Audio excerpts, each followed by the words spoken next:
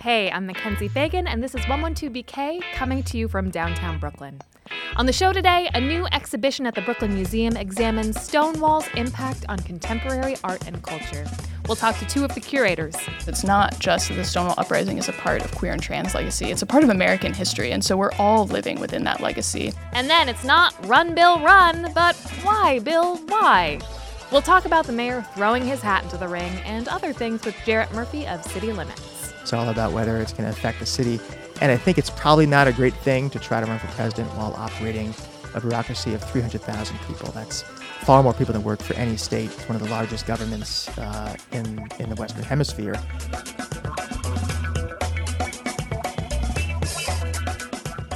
It's been 50 years since Stonewall, 4 years since gay marriage became legal, 3 months since trans people were banned from openly serving in the military, and 1 week since you looked at me.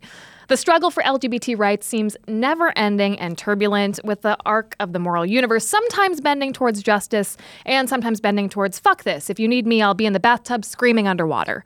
But it is important, especially in dark times, to celebrate anniversaries. A number of New York museums and cultural institutions are marking 50 years since the Stonewall riots, with exhibitions ranging from the historical to the cutting edge. The Brooklyn Museum's offering is called Nobody Promised You Tomorrow, and we're happy it brings two of the exhibit's co-curators to the studio. Margot Cohen-Bristarucci, Brooklyn Museum's Public Programs Coordinator. Welcome to 112BK. And Allie Ricard, a curatorial assistant. Welcome, you guys. Thanks for having us. So, Margot, maybe we'll start with you. Can you just tell us a little bit about the scope of the show? Sure.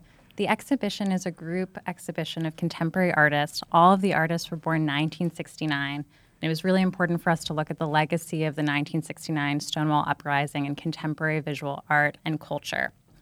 And Allie, you're a co-curator of the show, and actually there were many different curators for this exhibition from all across the museum and different departments. Is that right? So this was the first time we've done this at the Brooklyn Museum, where we're co-curating across different departments, both curatorial departments but non-curatorial departments, including Margot and Lauren Zelaya from Public Programs, and then our fabulous colleague Lindsay C. Harris from Education. And it was so important for us to think non-hierarchically about how we present these narratives, how we tell history, how we show LGBTQ culture. And of course, the history of the Stonewall Uprising is multi-generational, it's multi-vocal. We know that riot was multi-gender and multiracial, and so often that narrative has been whitewashed and gender washed. So it was so important for us to model in the collective itself that we can come together, work collectively, collaborate, and bring our different perspectives and our different experiences to the table and really make it an inclusive exhibition, an inclusive story for folks to be able to see themselves in the show. So, Allie, maybe you can tell us a little bit about the new works that both Tourmaline and Sasha Wurtzel have in the show. They're both video pieces, is that right? I would love to. So it's important to note that over half of the artists in the show, so more than, there's 20 artists, more than half of them are all presenting new work. So the show's very contemporary. Nothing dates before 2011, and so we're really thinking about our present moment. And so we're able to do several major commissions, one of which is Tourmaline's new film, Salacia. Such a beautiful and important new work by Tourmaline, and it focuses our attention on the life of Mary Jones, a Black trans woman who lived in New York City in the 1800s, and she was criminalized for sex work at the time. And so the film starts us off in Seneca Village, which was the free Black landowning community that was displaced through eminent domain to create the Central Park that we know today. And we also see Mary Jones incarcerated in Castle Williams. We also see Sylvia Rivera, such an important, iconic trans activist in that film, being interviewed in the 90s when she lived on the piers right outside where the new Whitney Museum is located. And so we're so happy to be able to include that film and really also stretch this historical continuum of Stonewall that these artists are living today, and they're really rooted in the present. And they are looking to 1969, but they're looking far beyond 1969. They're really looking to the future and thinking about how we can care for our communities moving forward in the years to come in the Stonewall legacy. And then, of course, we also presented new work by Sasha Wurtzel. Sasha's films are really in dialogue with Tourmaline's practice in a really moving way. These two films, This is an Address 1 and This is an Address 2, think about gentrification and displacement. The first work is sited on the pier where Sylvia lived, outside the Whitney Museum back in the 90s. And we see Sylvia and others being interviewed, and they're part of a homeless community of mostly queer and trans folks of color, many of whom were living with HIV, and really talking powerfully about having lack of access to healthcare simply because they didn't have a permanent address. The second film focuses our attention on sites throughout the meatpacking district in the same neighborhood that were once important sites for queer and trans community, whether it be a bar or a cafe or a shop that would welcome gender nonconforming and trans patrons, but are no longer those sites. So they've been gentrified and are now maybe luxury fashion stores or a vacant building. And so we can think about these histories of gentrification, of displacement, and the powers that are at play, whether it be capitalism, racism, and just the different forces that have really changed the landscape of queer community in New York since 1969. So it's June, which means that it's Pride Month, which means that all of the cultural institutions and also brands trot out all of their queer programming and tributes. But it is 50 years since Stonewall. And I'm curious, maybe, Margot, you can answer this. I'm curious about how that anniversary and the marking of that riot changes the frame a little bit about how we mark Pride this year and about how you think about programming at the Brooklyn Museum. Certainly. Well, with the exhibition, we really took the Stonewall Uprising as our starting point, but the exhibition is certainly not entirely focused on those 6 days of riots. We have 4 themes to the exhibition. It starts with revolt and heritage and then moves into desire and care networks, and the show is up through December. We were really thinking about these intersections of care and community and friendship and survival throughout the exhibition. Allie, talk to me a little bit about the way that you viewed nightlife and people who throw parties as part of this larger movement, and how did you include them in the show? Yeah, I mean, nightlife is essential, right? Like, that's a space where we can go and care for one another. We can express and explore desire. We can find community. We can find love. We can cut loose. And of course, we wanted to connect back to nightlife with the Stonewall Inn being a gay bar. And at that time, all gay bars in the 60s in New York City were run by the mafia. And it was a racket to extort money from the community. And they were also routinely policed by the NYPD. And so thinking about how queer and trans nightlife has changed throughout time since 1969 was so important to us, and really centering, as Margot was saying, care. This idea of how do we come together? How do we care for one another? And, you know, care can be the bridge to collective liberation, but it can also be the end reason. Like, that can be the site as well. When we can come together and really support one another, like, that's when we find freedom and liberation. And we can still experience that today at Poppy Juice parties, at other parties and clubs in New York City. And we also, you know, we wanted to include work that wasn't necessarily traditional fine arts in the show. So we have flyers from Poppy Juice. They're great illustrations by Mohammed Fayez that folks are probably familiar with from, you know, Instagram and Facebook, and they're in the show. We also have graffiti work and zines and music videos. And so that was a way to really make the show accessible and really think about how nightlife can be such an important space to come together. And so we'll be throwing a party with Poppy Juice as part of Brooklyn Pride, and we're really excited to share the exhibition with community that night, but also just, you know, cut loose, be cute, and have fun. You also feature a work by another artist and nightlife fixture, Juliana Huxtable, called The Feminist Scam. Can one of you tell me a little bit about this piece, and for people on the podcast, maybe just describe what it is and what it looks like? Sure. So we were really excited to have Juliana in the show. And like so many artists, you know, she appears in different ways. So she has work in the show, including The Feminist Scam, but she also shows up on those Poppy Juice flyers. And so we're also seeing these care networks at play with how this constellation of artists is, you know, in community with one another and constitutes their own care network. And so Juliana's The Feminist Scam comes from a series of works that incorporate scans of her original paintings, as well as a lot of content that she pulls from the internet. And so she's really interested in kind of the vitriol of the digital age that we currently live in, you know, whether it be chat rooms or other comments, and how that sort of dialogue can spin out of control in so many ways. And so The Feminist Scam draws different chats and different comments from chat rooms that are for African-American men, and it's really kind of pushing a misogynist viewpoint, right? That like feminism is a scam, and that Black women who identify as feminists will then no longer support the Black family. And so that viewpoint is like kind of buying into this very heteronormative idea of what family can look like and a very rigid structure of what feminism actually means. And so for Juliana, she kind of spins this. It's very satirical. She has lots of buttons that are on the work as well. And so we see things like turf wars, thinking about trans exclusionary radical feminists. And it's a moment to think critically about how internet dialogue functions. And those works are included in the Revolt section. And that section is thinking about contemporary instances of resistance and survival, but also tying us back to the Stonewall Uprising being a revolt. Talk to me a little bit more about these grouping, Margot. So as we said, it's Revolt, Heritage, Desire, and Care networks. Why were these pillars that you wanted to build around, and how do you think about them differently? Certainly. So when we started this process a year and a half ago, we began by meeting with many of the artists in the exhibition, either in their studios or inviting them to the museum for a coffee or to walk around together. And pretty earnestly, we began each conversation by asking them if Stonewall had significance to them. What does Stonewall mean to you? And overwhelmingly, we received enthusiasm from them. And as Ali mentioned earlier, many of the artists in the show were so excited by the framework of this exhibition that they wanted to create new work. And from those same conversations, these 4 themes crystallized for us. We knew from the start, in part because of the collaborative nature of our collective, that we wanted to focus on some of these less sensationalized aspects of queer and trans existence, the everyday, mundane ways that we love one another, that we keep each other alive. So friendship is always really important, and that's kind of flourished into our Care Network section. But we begin with Revolt, perhaps most naturally, because that's how people traditionally think of Stonewall. It was a riot. It took 6 days of active organizing, and it was a response to a routine police raid. So from the start, an anti-assimilationist, anti-police uprising.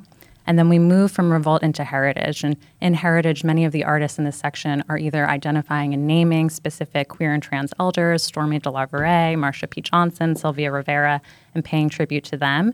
But also thinking about the kind of legacy that they will leave for future generations. In Desire, we take a pivot. We're thinking of desire in multiple ways, both desire for one another in a very intimate sense, love, affection, lust, and also desire in a more utopian sense, thinking of desire as a motivating power for imagining other worlds and ways of being in community. And then as we end in Care, and that's really has been important for us, it's been a sort of intervention in how people tell the story of Stonewall. And for so many of the folks who were so critical to the Stonewall Uprising and to queer liberations for decades before and decades after, there are so many people who were not in the streets and can't be in the streets. So it was really important for us to highlight the way that a club space, collective living, writing to a friend, calling a friend on the phone, all of those can be also forms of sanctuary.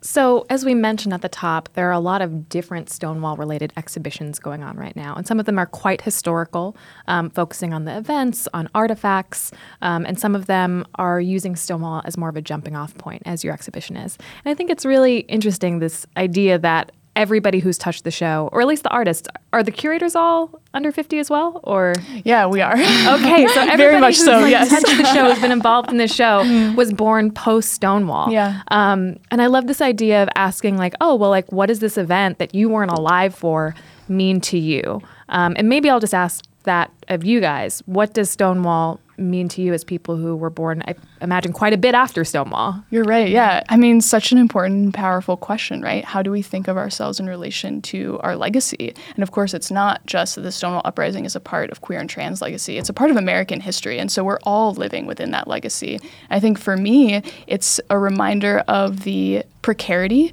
that we experience as queer and trans folks that comes from the systems of oppression that we live in the United States. But it's also thinking about our vitality, our vibrancy, our beauty as a community, and our ways that we can come together, take collective action, support one another, show up and love each other.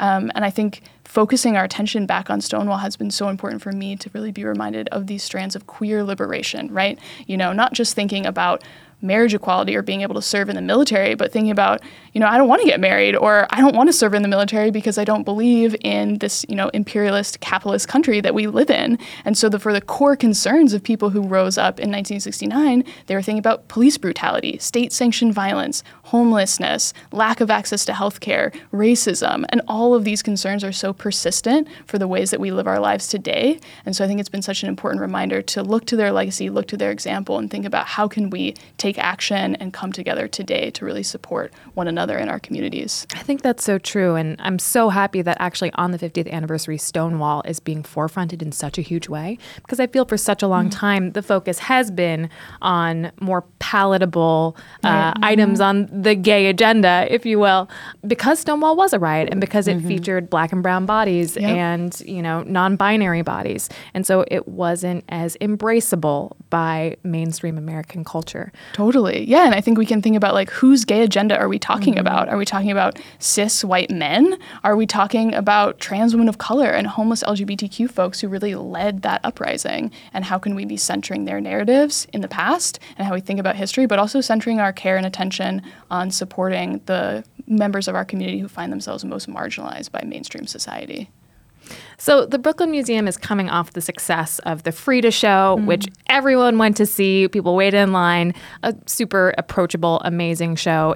Who doesn't love Frida? Who doesn't love her outfits, right? And now you have a show that is really pushing people to think a little deeper, examine maybe some of their own prejudices, the way that they view history, and think about if that's actually what happened at if what happened at Stonewall is what they think happened at Stonewall. I'm curious what you hope people take away from this, especially people who are maybe coming to the museum and not specifically for this show, but who may find themselves there.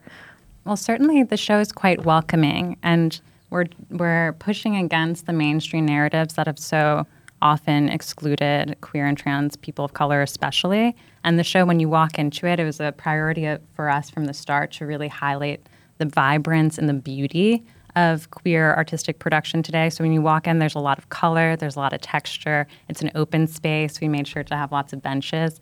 So I hope that people feel pushed critically, but also that they feel welcome there. We have an incredible resource room that we're calling Our House that was organized by Levi Narain, who is a teen educator who assisted us throughout the curatorial process. He worked really closely with the artists, soliciting recommendations for books. So there's an amazing library in there. There's iPads if you want to hear Sylvia Rivera giving her infamous speech. There's a section where you can draw and communicate your own wishes for the future. So we also hope that people spend a lot of time in the exhibition, that they take away some curiosity and that they return.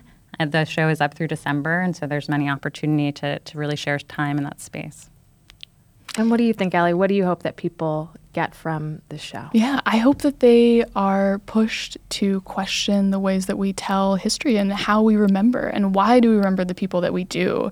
And it's not just about like restoring Sylvia and Marcia and Stormy and so many others to these narratives of Stonewall, but also not forgetting why those erasures happened. And so I hope people are able to develop that sort of critical perspective to be able to appreciate our history and our lineage, but think about how we can remember what's happening now, today, 50 years from now. And that was also a point of the show, right? There are so many historical exhibitions that have happened throughout time about queer history in this moment that, you know, the curators have been like, well, we couldn't find any artists of color, or we couldn't find any trans and gender nonconforming artists. Yeah, it's ridiculous. We know that's not true. Right. And of course, there are so many important reasons why that happens, right? Like absences within the archive. But we really wanted to create a show that would be an archive itself so that when people 20, 50 years from now look back and want to know about queer and trans artists working in New York City, in Brooklyn today, in 2019, they see such an amazing community of queer and trans artists of color, of Black trans artists, and those are really the people that we wanted to center in this show, to create an archive itself of this exhibition for the future. I think that's an amazing point that sort of brings us back to the beginning about how the show is curated. And so often when you have a curator or somebody who is hiring say, I just couldn't find anyone who's a trans person of color, it's because their scope is so narrow. And so by having this collective curatorial viewpoint that you guys used, I imagine that it allowed a much wider net to be cast and people's different networks to be tapped. Yeah, absolutely. And there were certainly artists that I wasn't familiar with, or, you know, like street artists and graffiti art. It's not my forte. It's not a field of art that I'm very familiar with. But Lauren really brought a lot of suggestions to the table, and we were so happy to include Hugo Girl, one of the most prominent queer graffiti artists working today, and so many other folks. And, you know, many of us are in community and friends with artists in the show as well. But it's really a constellation, right, of folks that came from my suggestions, Margot's, Lauren's, Lindsay's, Carmen's. And so I think it's a really beautiful dialogue of all of these different folks. So it's not a singular vision of history, and I think that's so important. It's worth noting that we're in community with many of these artists, and they're in community with each other. The show explores friendship, but also the show features friends. And there are many moments also throughout the exhibition where artists have collaborated on works with each other. So I really appreciate you recognizing the benefit of collective organization, because it really is quite bountiful. Margot, Allie, thank you so much for joining me today. Thanks, Mackenzie. Thank you.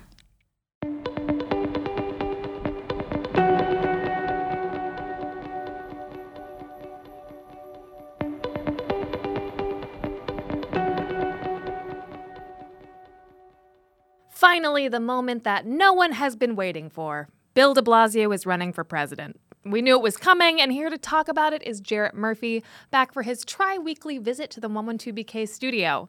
We're also going to talk about a little mom-and-pop shop called Target, the Queens DA race, and a shitty story about the Gowanus Canal. Putting the fun in Superfund is Jarrett Murphy, executive editor at City Limits. Welcome back, Jarrett. Thanks for that wonderful introduction. No problem, anytime. Let's start with Gowanus. So there's been a draft plan to rezone Gowanus in order to build more housing. Tell us a little bit about that and why some people are up in arms. So this is the product, I should say, to some degree the product of a process that Brad Lander, the council member for that area, started several years ago called Bridging Gowanus. This and a couple other neighborhoods in the city decided not to wait for the city to come to it with a rezoning plan. They held meetings and discussions about what they wanted to see. And that plan has at least shaped what the city has come back with, which is to look at this neighborhood. And we talk about Gowanus. This is probably not what most people consider the entire neighborhood. It's portions of it around the canal.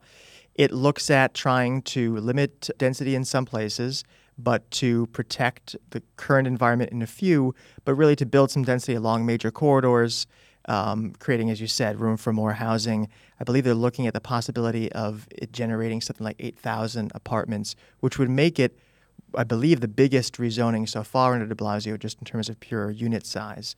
You know, there are people in the neighborhood with different opinions about it. Some people were invested in the process that produced the plan. They have some concerns about the specifics of what the city's talking about in terms of affordability. There's a lot of concern in this neighborhood that's very particular to Gowanus about the water. There's the Superfund cleanup there, obviously, which complicates things a bit. And this is a coastal area in a city that is increasingly vulnerable to climate change. So dealing with where the water is going to go when it rains, when the sea rises, is, I think, a big part of the concern around this and something that both Bridging Gowanus and the city's plan attempted to address.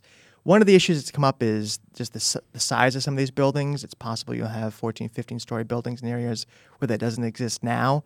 But this is a place where you have the council member asking for more density so that more housing can be created. And I think a lot of it goes to the specifics of that, affordability levels, the options that developers will have for how many units at which income target zones they'll have to produce. Right, and those are sort of pedestrian issues. You know, whenever you have new development, there's always calls for more affordable housing, or is this affordable housing really affordable? But what's unique about this is, as you mentioned, the fact that it's situated on the banks of the Gowanus Canal, and the Superfund cleanup has been going quite well. A lot of the toxic black mayonnaise has been removed, and it's the cleanest it's ever been in 150 years. But the concerns are about what happens when you add 8,000 apartments to the banks of the Gowanus Canal. And we already have something known as a punami that occurs during times of heavy rains. Will you tell us a little bit about this? Yes. Well, the punami is about the fact that the canal is still a place that is targeted by or affected by combined sewer overflows. So New York City CSOs, as people like you and I refer to it. That's right. Really cool people like us. Cool guys. Yeah. So New York City has a sewer system that's split about 60-40. 60% of it is this old system called CSO, combined sewer, which means basically rainwater and the bad stuff all goes in the same pipe and then to the plant where it's processed and everything's made okay. Normally that works fine. When it rains particularly heavily or particularly fast, that system gets overwhelmed, and rather than having the sewage plants explode, what they do is kick the excess water right into waterways. So that happens in the Bronx River, the Hutch, it happens in the Hudson, and it happens in Gowanus Canal. And the pollution in the Gowanus Canal is understood to be partly the legacy of like long ago industry, this stuff called manufactured gas. That's what a lot of the bad stuff is. But some of it is What is manufactured gas? It's this form of heating oil, I think, a heating element that was created from spare oil. I'm not exactly sure. But apparently it was gross and bad, as many old things were. And that's part of what makes the canal what it is. I think part of the canal pollution dates back to like when there were leather tanneries there a long time ago. But much of it is much more recent. It's about CSOs, which are producing untreated wastewater to the millions and billions of gallons every year anytime it rains, particularly heavily or quickly. So that still occurs. The city's been trying to reduce those a lot with green infrastructure, with a better sewage system, and some specific controls in this area. And it has been reduced, but it's not gone entirely. Yeah, and in reading about this, I had to read the term fecal flow. far more often than I would have liked. Yeah, you normally only want to use the term like once a day. Yes, but when you read about max, this, it's all I over would the say. place. Yeah. So if some of these apartment buildings are built, you're going to want to make sure to rent or buy one of the apartments that is upstream, right? And also, I just learned that you're not supposed to flush your toilet, take a shower, run your dishwasher if you have one of those during a heavy storm. No, you aren't. You're supposed to. And, what mom once said or your camp counselor once said is true. If it's yellow, let it mellow. Really. Play it If cool. it's brown, flush Right, it say down. goodbye. All right, we're poets on this show. Let's talk a little bit about the Queens DA race. I think that this is super exciting. So Richard A. Brown, who was the Queens District Attorney for almost 28 years, passed away. And so we have a wide open race for the first time in a long time. In a very long time. Talk to me a little bit about what is at stake here.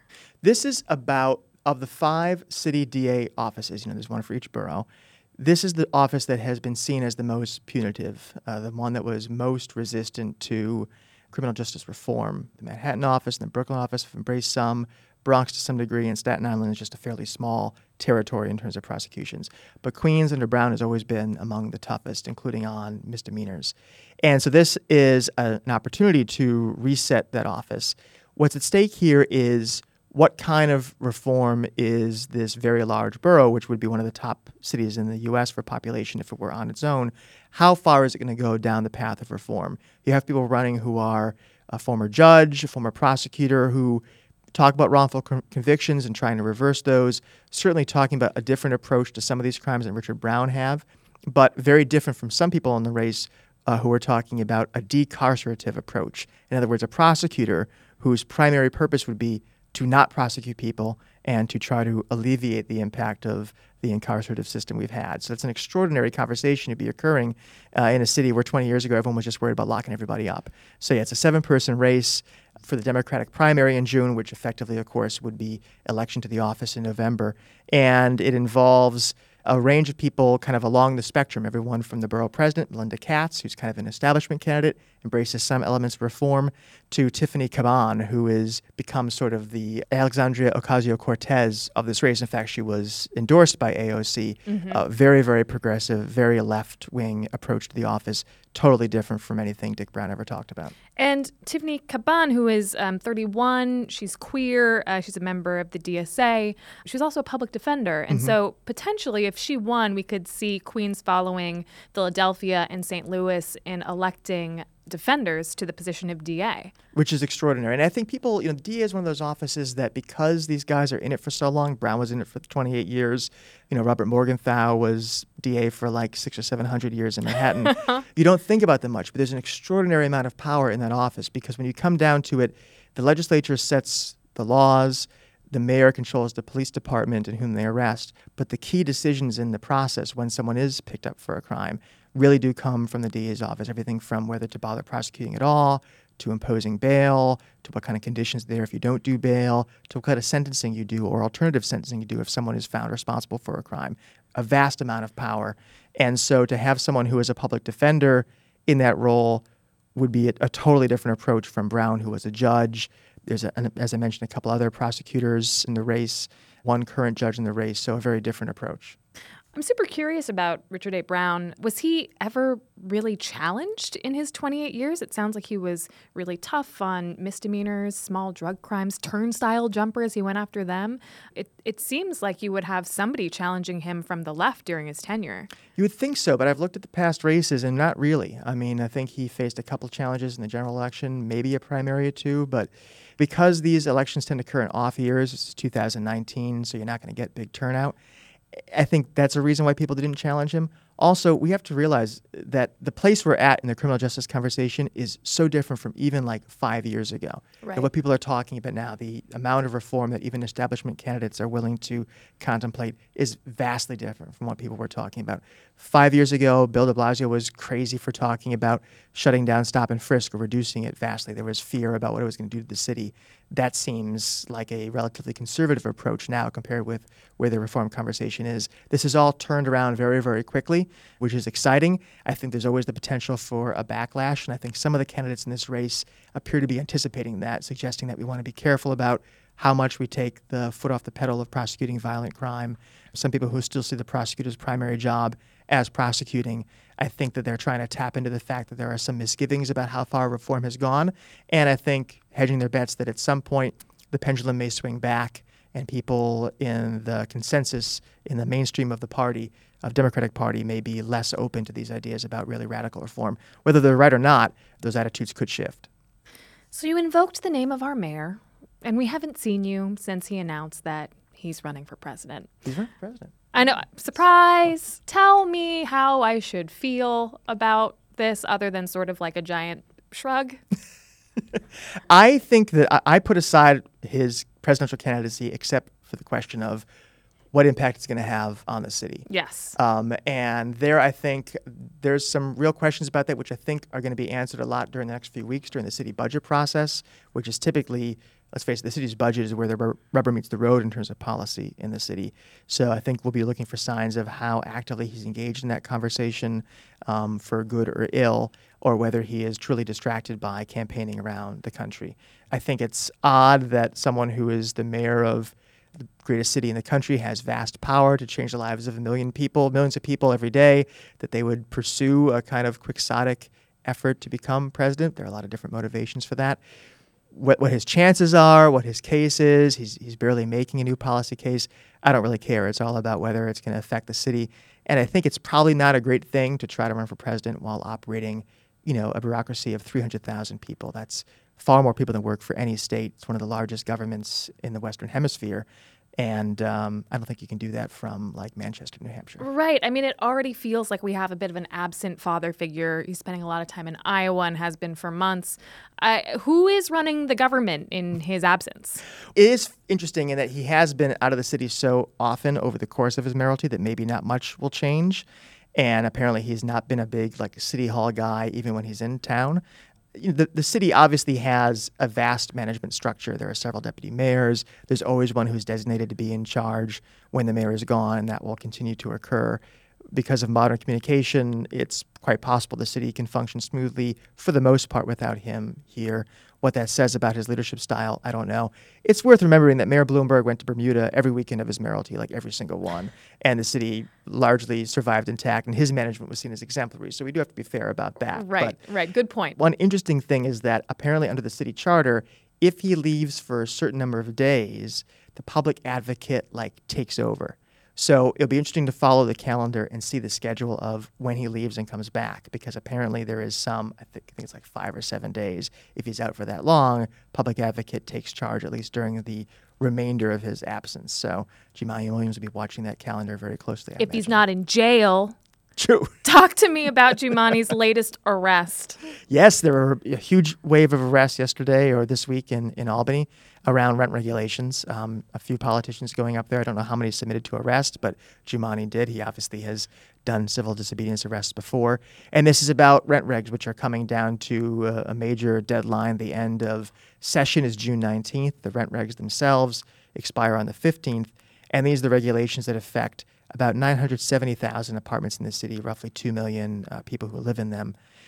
And this is a banner year for tenant advocates. They believe, with I think a lot of credibility, that given Democratic control of all the levers of government and a particularly progressive bent to many of the Democrats who came in last year, that they're going to secure huge wins, roll back things that landlords have won over the past 20 years, and potentially fundamentally put rent stabilization on a totally different framework.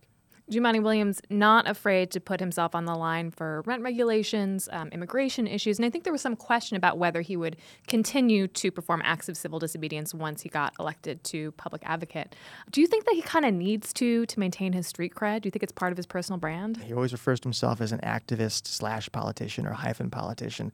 That is him. That's his thing. His lapels are bedazzled, if I might say, with buttons for various causes. That's sort of his thing. Let's close out with a weird little zoning story concerning Target. Talk to me about this new Target that is going to be opening up in Queens. So this is a different kind of Target than the ones that I've purchased Slacks at in the past. This is, I think it's called the small footprint Target. Mm-hmm. And this is an attempt by the company to get into more neighborhood scale retail. But the question is, exactly what scale. This is a parcel in Jackson Heights that is zoned for a neighborhood store, not a regional store or a store to which people would come from other neighborhoods. A big box store, department store, not for them. And so the fight over this particular parcel, and apparently this is a model that Target hopes to replicate elsewhere in the city, is whether this is truly just a neighborhood store or whether it is a Target, just with a kind of funky layout. And the way that Target apparently has gotten around some of the zoning rules for this parcel is to say that its store is not really more than 10,000 square feet because all the excess square feet will be underground, that doesn't count. So the size of the store is only what's showing, as if the size of an iceberg is only what's above water. That argument apparently was persuasive at the Board of Standards and Appeals this week, so it has been approved. I imagine there could be some litigation around that, other decisions to be made down the road, but that is an interesting model. And really, for folks who are worried about the impact of chains on neighborhood retail, kind of frightening, because if the Targets of the world were already hurting mom and pop stores when they were in big box format, located only in big box parcels around the city, now they're moving into smaller parcels, more broadly dispersed. That could pose an even greater threat to our bodegas and our remaining independent stores in the city. Well, Jarrett, thank you so much for joining us. Always a pleasure. Thank you. And see you next time. You too.